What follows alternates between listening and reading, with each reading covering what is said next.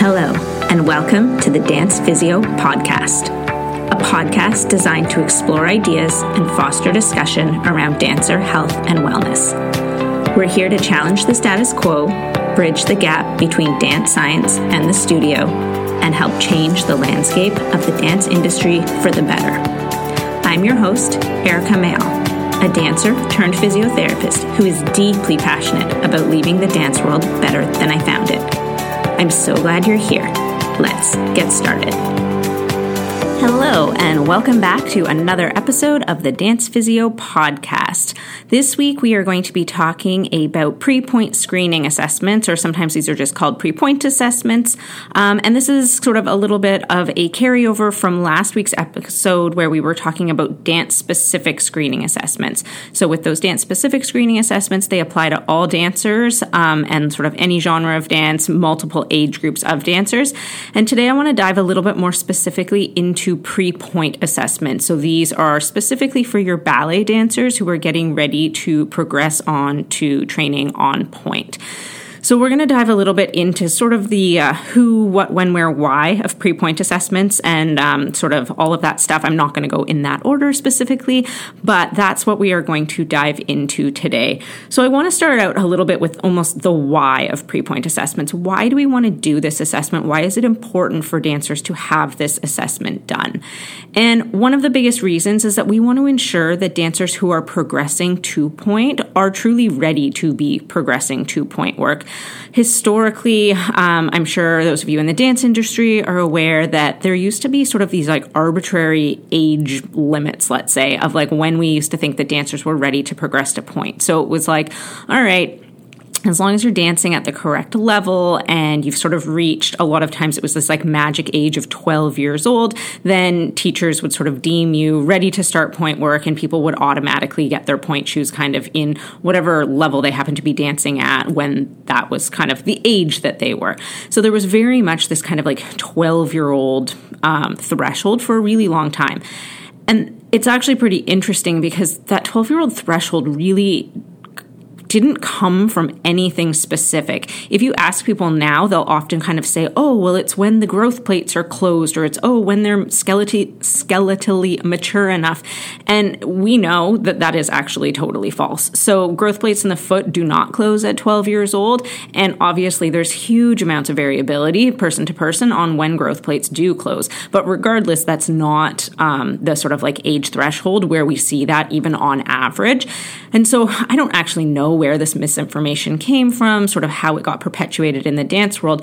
But for years and years and years, like generations of dancers, these sort of theories have kind of been perpetuated. So much like a lot of things in the dance world, it was kind of just based on tradition more than anything else.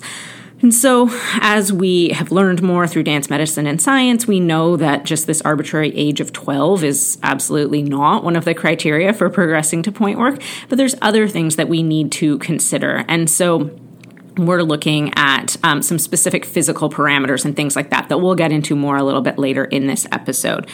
So, like I said, one of the biggest reasons why is that we want to ensure that dancers are safe. We want to try and minimize the risk of injury with progressing to pointe work. We know the loads, like the forces and loads through the foot, increase exponentially when you start dancing on your toes or like when you're up on your block on a pointe shoe. So we want to make sure that the dancer is in the best position possible to be able to kind of accommodate for these loads and deal with these loads in their body so that they're not becoming susceptible to injury once they progress to pointe work. One of the other biggest reasons why I think pre-pointe assessments are so important, and I think that every dancer should have a pre-pointe assessment, is just for transparency. We all know in the dance world there can be a lot of accusations of favoritism or those types of things. And so if you're a teacher, that's really hard to balance when you have students who are maybe like more like a little bit more advanced compared to their peers, and students who maybe need a little bit more time to reach that level. And then you have the students whose maybe their feelings are hurt, or parents who think, well, you know, so-and-so is progressing to pointe, and so why can't my child progress to pointe because they're the same age and they dance in the same class and all of those types of things. And so these conversations are definitely happening in the dance industry.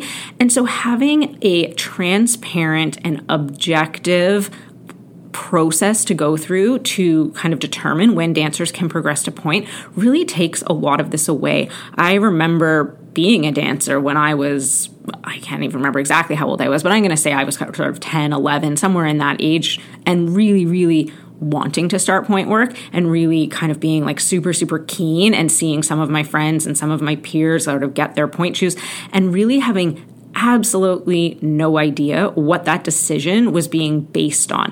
We weren't given any of that information. It was all very much just like nothing was ever discussed about it until the day where the teacher would come up and say, okay, you're ready for point shoes, which was obviously a very exciting day. But I remember as a kid being like, what do I need to do to be able to like get point shoes? Do I just have to work harder in class? Are there specific things? Am I ever going to get to have point shoes? Like that type of thing. And so having a sort of like very, very transparent pre-point assessment process takes a lot of that anxiety or that sort of guesswork away from the dancers. And so they know exactly what the process is to be able to work towards getting point shoes if that is their ultimate goal. And for teachers, it really just gives you a lot of good objective information to back up your decisions, because we all know that you need to justify those decisions to the dancers and to the parents. And when you have this information that is like, okay, these are what we're looking at on the assessment, this is where you're totally fine or you're excelling or whatever, but this is the area you still need to work on. It gives the dancer and the family, the parents, whoever it is, really concrete information for them to understand your decision-making process. And so hopefully that then eliminates some of those complaints of, favoritism or whatever it is that we want to call it in through there. So I think that having, like a very, very transparent process really is important for everybody that's involved to understand what is kind of going to be happening as dancers are progressing through this sort of pre-point transition time. In terms of thinking about the who of like, who are we assessing for pre-point, it used to traditionally just be female ballet dancers that did point, but we're seeing more and more this trend for like male ballet dancers to also want to do point work as well. And so I think, again, these are conversations you need to have with your dancers if that is something that they are wanting to participate in, and not just automatically excluding the boys from pre-point assessment stuff if that is a goal that they have. And there's some different considerations for female versus male dancers when we're looking at pre-point assessment. But overall, I think we need to think about assessing all of our ballet dancers who are at that level for point readiness. And to be honest, a lot of these assessment tasks, whether a male dancer is ever going to do point or not, these assessment tasks give us some really useful information that might tell us things about other areas of their dance. So much like when we were talking about just general dance specific screening assessments in the last episode, that's episode 3. If you haven't listened to it yet, you can go back and listen to it. Much like we were talking about that and how it gives us information for performance enhancement, pre-point assessments can do a lot of the same thing. And so we can actually look at, okay, are there areas that this dancer needs to improve on, regardless of whether they actually want to do point work or not.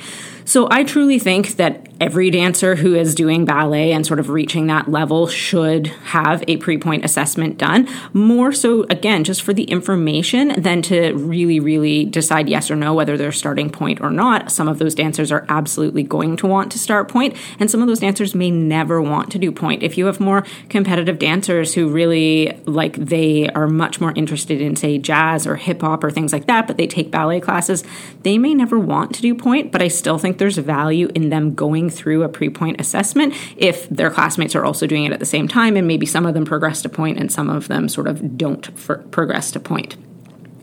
So in terms of the timing of like, when do we want to do these pre-point assessments? So we have our dancers, and obviously we're not doing these with like really little kids in ballet. And so there has to be a time where it's like, okay, when do we start looking at this process?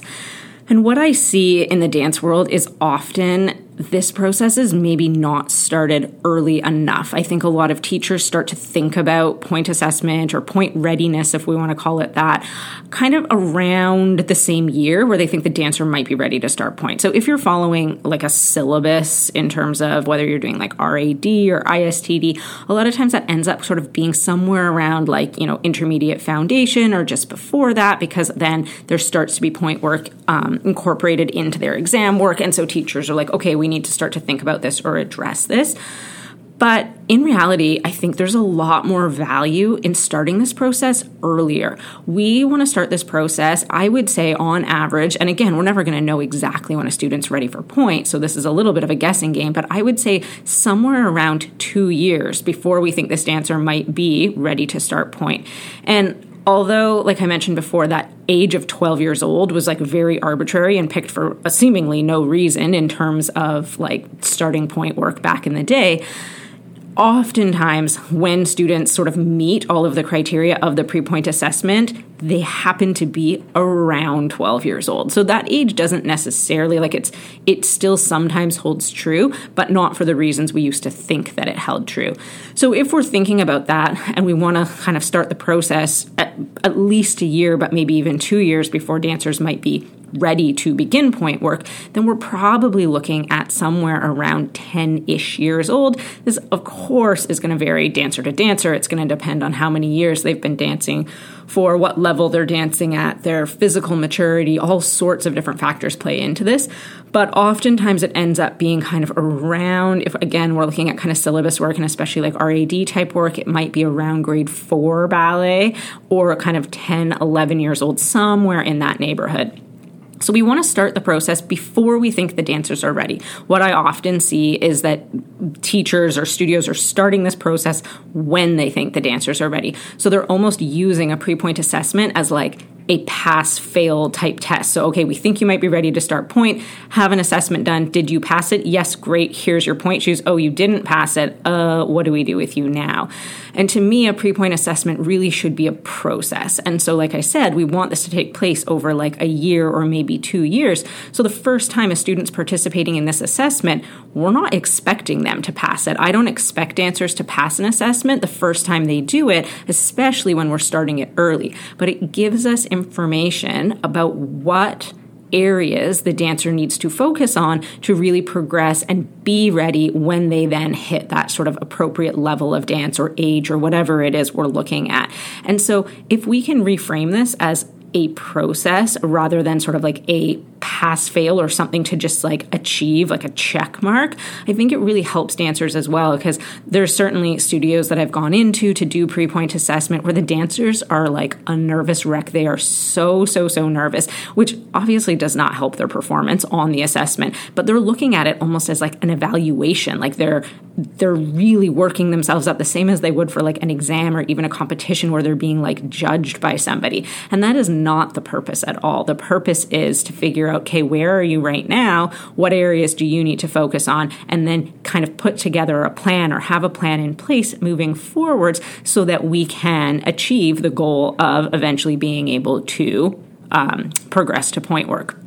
So like I said, it's going to vary depending on like dancer and that sort of thing, but somewhere between like a year to 2 years before we think they're truly going to be ready is what I think is like the best timing, because it gives us a lot of time to then address some of these areas of concern, and it gives dancers goals to focus toward. So if you do have a pre-point class, or some studios will have kind of like a foot and ankle strength and conditioning class or things like that, you can really focus what you're working on in those classes and target that stuff based on what you're seeing in like that sort of pre-point assessment that you are conducting.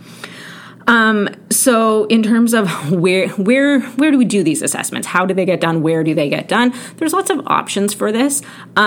The vast majority of dancers probably do not need a pre-point assessment being done by a healthcare professional. So I think dance teachers are absolutely equipped to be able to assess for pre-point readiness.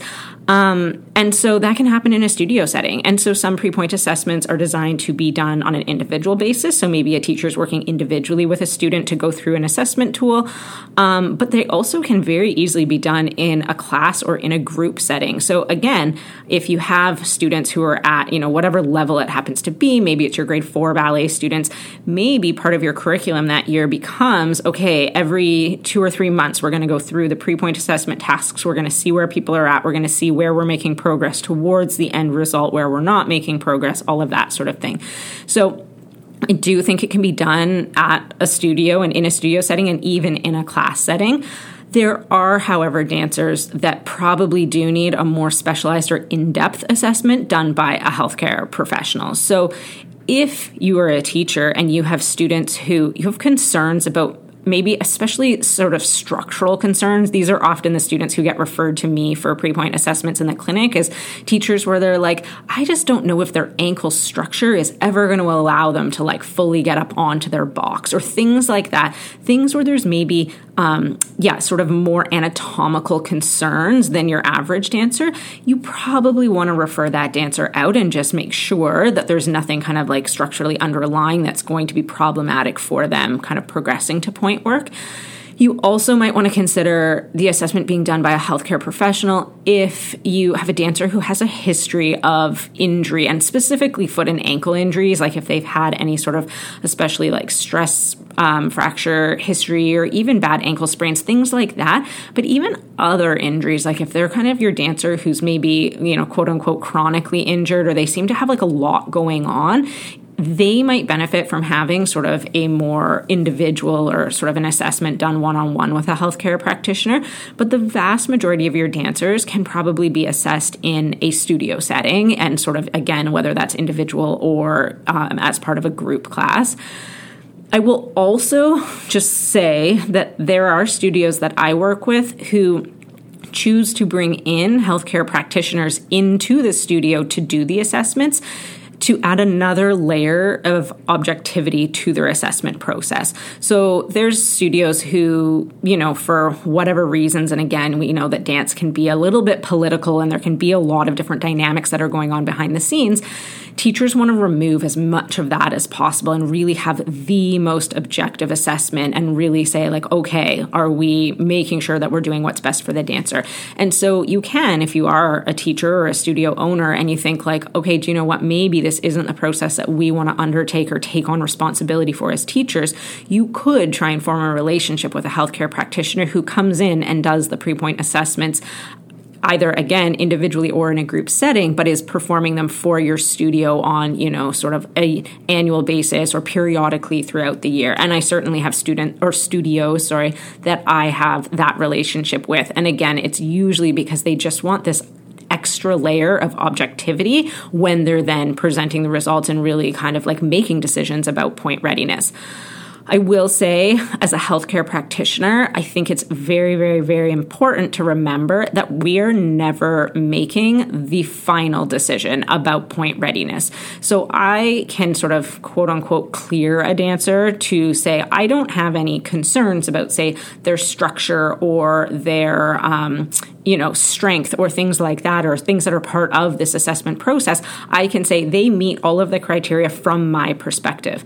But that final decision is always going to rest with the dance teacher, because I don't see the dancers in a classroom setting. And there's a lot more that goes into point preparation besides just the physical side of things. So we need to make sure that we have a dancer who has the work ethic that's required to progress to point. It is quite common that you see dancers who might excel on like an assessment task. They kind of like bring out their best selves and they might kind of like ace it. But in class, they really, really don't have the work ethic. And maybe they tend to be the student who's goofing off all the time, not paying attention and things like that. And that's really not going to be conducive to sort of point readiness. So we want to make sure that they have the work ethic in class. We want to make sure that they are, taking the appropriate number of ballet classes. Like generally, we don't recommend point work for a dancer who's maybe doing 45 minutes of ballet technique a week just to supplement their other like competitive dance styles that they're doing.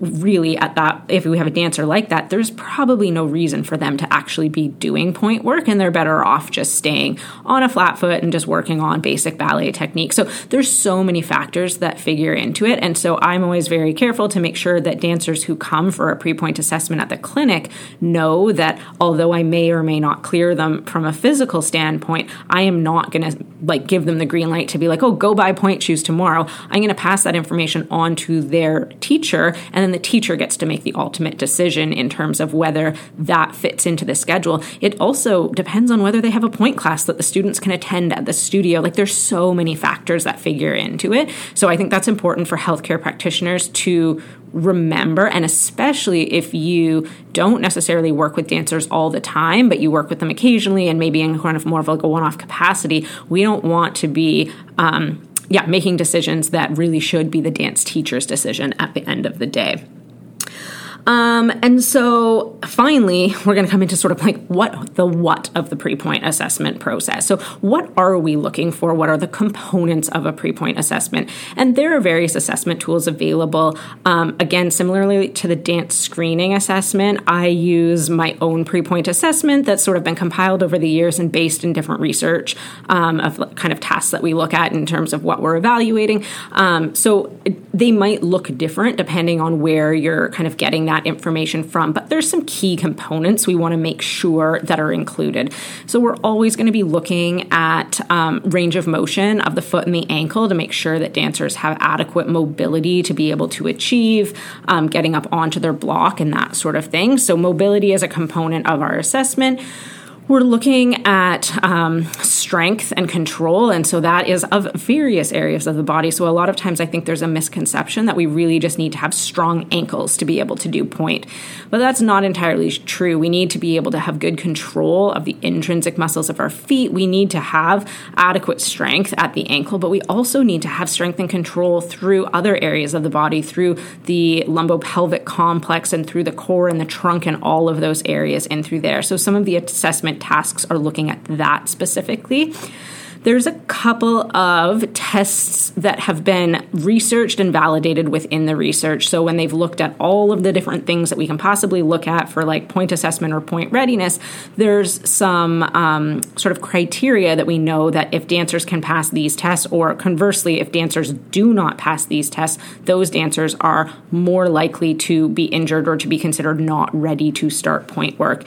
And so the three that have been the most well-researched are the topple test, which is essentially a single pirouette, more or less. So it's a turning test. So we're looking at the topple test. That's obviously incorporating like dynamic trunk stability and all sorts of different things. The airplane test is probably the test that has been the most well-researched. If you're not familiar with that, you can Google it for sure. There's definitely little video demonstrations. I will maybe try and do a social media post just like very briefly of like what the airplane test looks like so people can kind of see what that is. So I will see if I can put that up on Instagram over the next little bit.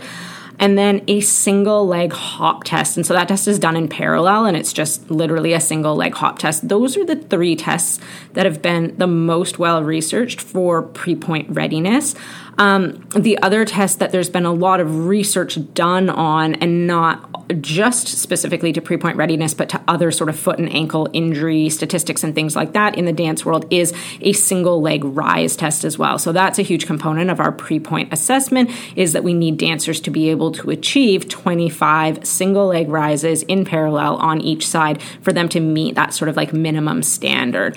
And so again, there's more tests than that on the pre-point assessment, but those are the ones that have been the most well-researched and kind of have the most validity in terms of when we look at reliability and that sort of stuff with the research in terms of the pre-point assessment tasks.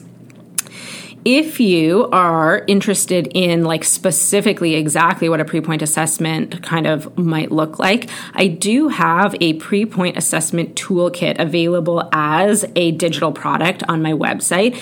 And this is designed for dance teachers. So it's not necessarily designed for parents or for dancers, but for dance educators. If you're looking to implement a more structured pre-point assessment program within your studio, this is a really, really good resource. It goes through every one of the tests that is included in my pre-point assessment. So there's little video demonstrations of like what you would be looking for on the test and what would be considered a pass and what would be considered a fail and all of that kind of stuff. So it walks you through all of the tasks, and then has like printable PDFs of like the recording sheet. So there's one that's if you're doing it in a group setting, so you're doing it as like a class, and you can use that record sheet to sort of assess a bunch of dancers all at once. And then there's one that's also an individual assessment sheet. So if you were doing it on a more one-to-one basis with your dancers. So if that's something that you are interested in looking at, you can find it on my website. Again, there's a tab that's resources for dance teachers at allegroperformance.com. I will also drop the link to that in the show notes, so you have access to that as well. Like I said, there are definitely different screening assessment tools available out there. This is just the one that I use that's been developed over years.